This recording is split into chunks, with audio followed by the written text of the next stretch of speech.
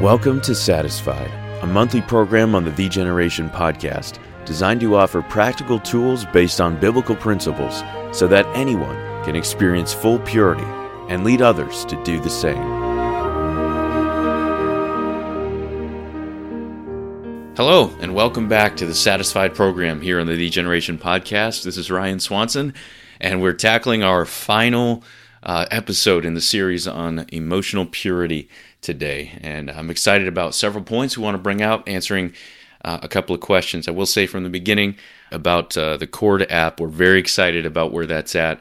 Actually moving ahead of schedule. We're into the development stage. They already have a prototype, and we're into the development stage now, and so code writing, things like that.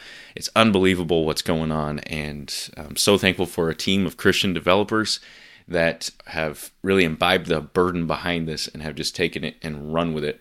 I've come up with ideas that I never would have thought of, and it's incredible what God's doing through this. So keep praying for that. We have a payment due here in a couple of days, so we're praying that way, but excited and confident that we're going to be on schedule for a release this fall. By the way, the branding for that is finished, and keep an eye on the landing page at thecord.app. That will be updated within the next few weeks. Appreciate Bobby Bosler's work on that, and he will have that updated with our new Cord app branding. It's pretty awesome. I think you're going to enjoy it, and so look forward to that. Keep an eye on that in the next couple weeks here. That should be updated. But quickly, I want to move to the million-dollar question. How do I know when God is trying to lead me toward my future spouse? How do I know? And how do I pray to know, to find out from Him? So I want to give you 3 points for this that may be helpful. Now, I need to tell you to begin with, though, that really I wish I could, but I cannot tell you exactly what it's going to look like when God tells you, when God shows you, when God leads you. I can't tell you exactly what it's going to feel like, exactly what to pray for. I can't. And I can't because it's God that's going to lead you and not me or not any other figure that is going to tell you exactly how this is going to work. It doesn't work that way. God is going to lead you organically through a relationship with Him, and it's going to look different than every other person. And remember, do not idolize someone else's story and saying, well, it happened this way to them, so it's going to happen this way to me. No. Remember the podcast, Put Down the Pen. Let God write your story. Go back and listen to that. That was so important to understand that God's plan for you, His story for you, is the absolute best because it's custom. Anything custom has more value. He's writing it for you. It's better than anyone else's story because it is the best for you. So let Him write it. Don't try to imitate what God's done for someone else. That's not worth as much. It doesn't hold the same value when God writes it specifically for you. So let Him do it. So it's God that's going to lead you, not me or anyone else. But let me just give you 3 quick points here that may be helpful in this. First of all, when it comes to finding an answer from God on who that individual is for you, who your future spouse is, don't ask before you need to know. If you're 14 years old, then don't start asking God, is it this person? Is it this person? Will you prove it to me? Will you do this? Will you do that? There's no reason for you to know. And what's going to happen is you're going to pose this before the Lord, and then for the next however many years of your life, you're going to be reading into everything that happens, wondering if God's trying to tell you this. Is He saying yes? Is He saying no? Is He saying it's this person? Is He saying that? Has He answered my prayer? Has He not? There is no reason for you to know at this point.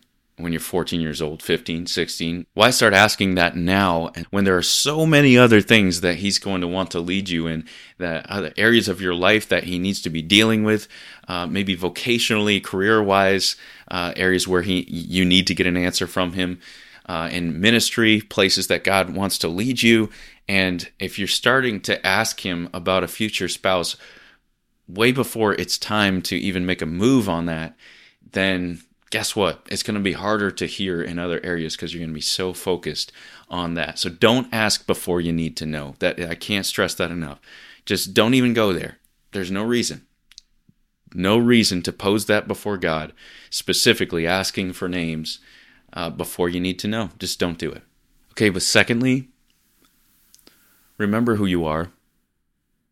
Remember that you are going to be the most biased person in this situation. Remember, as we said in one of the podcasts, you stink at this game. In this case, you have a horse in the race. And as with any decision that we make that we have some kind of a bias in, which is almost every decision we make, when we are taking this before the Lord, it is going to be well nigh impossible for you to completely put your bias and your own desires aside and just seek the Lord's will. So would you just understand that? And understand you might get it wrong. I'm talking about when it's actually time and you feel like I need to get an answer from the Lord. Would you maybe focus more on your attitude than the actual answer? Think of Job, for example. Because I think that was the point of everything that happened to Job, was God never in the end gave him an answer. We knew more about why things happened than Job did, because we happened to get an insight into the throne room of God and see the fact that God was trying to prove that his servant would serve him regardless of whether or not he retained all of God's blessings. And that was the point when Satan asked God, does Job serve thee for naught? In other words, would he do it if you took everything away? Would Job still serve you? So God is testing Job. We know that Job doesn't know. Job knows nothing about what's going on. But in a very short period of time, he finds out he's lost basically everything. And then in the next chapters, we read through and see all these theologians, Job's friends, trying to pin an answer on why God did this, trying to figure out God, and they're back and forth, trying to figure out why God did this. And the answer to Job's anxiety was never that God gave him an answer and finally it all made sense. The answer was when God showed up and straightened out his attitude. Said, who do you think you are to try to figure me out? Where were you when all this happened? Where were you when I made this and that? Who do you think you are, Job? And guys, that is so important. Who do you think you are? When you're praying this through, would you leave God in his position as God? I have seen guys, and I've done it myself, we spend so much time in prayer on who our spouse is going to be that we can pretty much script out on paper everything exactly what we feel like God is doing. And it is fine to pray that way and to seek God for it, but you cannot pin God down to a list of signs and wonders on a piece of paper. You cannot script out the path that he is taking you through. His ways are past finding out. So yes, when it's time, get desperate before him. Ask him to lead you, but you must let him remain God in your life. Watch your attitude. Don't have God so figured out in your mind that you get so thrown when it doesn't work out the way you thought it would. And practically, let me just show you what this looks like. A guy who wants to completely get this figured out to the point where he is 100% convinced that this is the right one, this girl is the right one for him, and he can just script out on paper everything exactly how God's done it, and 100%, there's no way that this could be any other way than the way that he has it scripted out, and then he takes this and he presents it. It is a form of disrespect to the girl who also needs to seek God's will, to parents who are also involved in this, her parents, and to the Lord, whom we have confined to our little box of understanding. I once asked a young lady who was single what I thought would be a difficult question. I said, would you rather, if number one, if a guy came to you or to your dad and said, I want you to know I've prayed this through for however many months or years, and I am 100% convinced of this, and I'm so excited about moving forward with this relationship, and so I just want you to pray this over and confirm that this is God's will and get back to me. Or would you rather, number two, that a guy came and went to you or your dad, I said to this young lady, and said, I want you to know that I have taken this amount of months or years, and I have prayed with this with all my heart, and to the best of my knowledge, I believe that God has led in this way, and I'm just responding to the step that I believe he wants me to take right now by putting this in your court. But I would want your opinion on this. I want you as well. This is such a big deal and a big decision that I really want you to pray it over as well and see if it is truly God that is in this.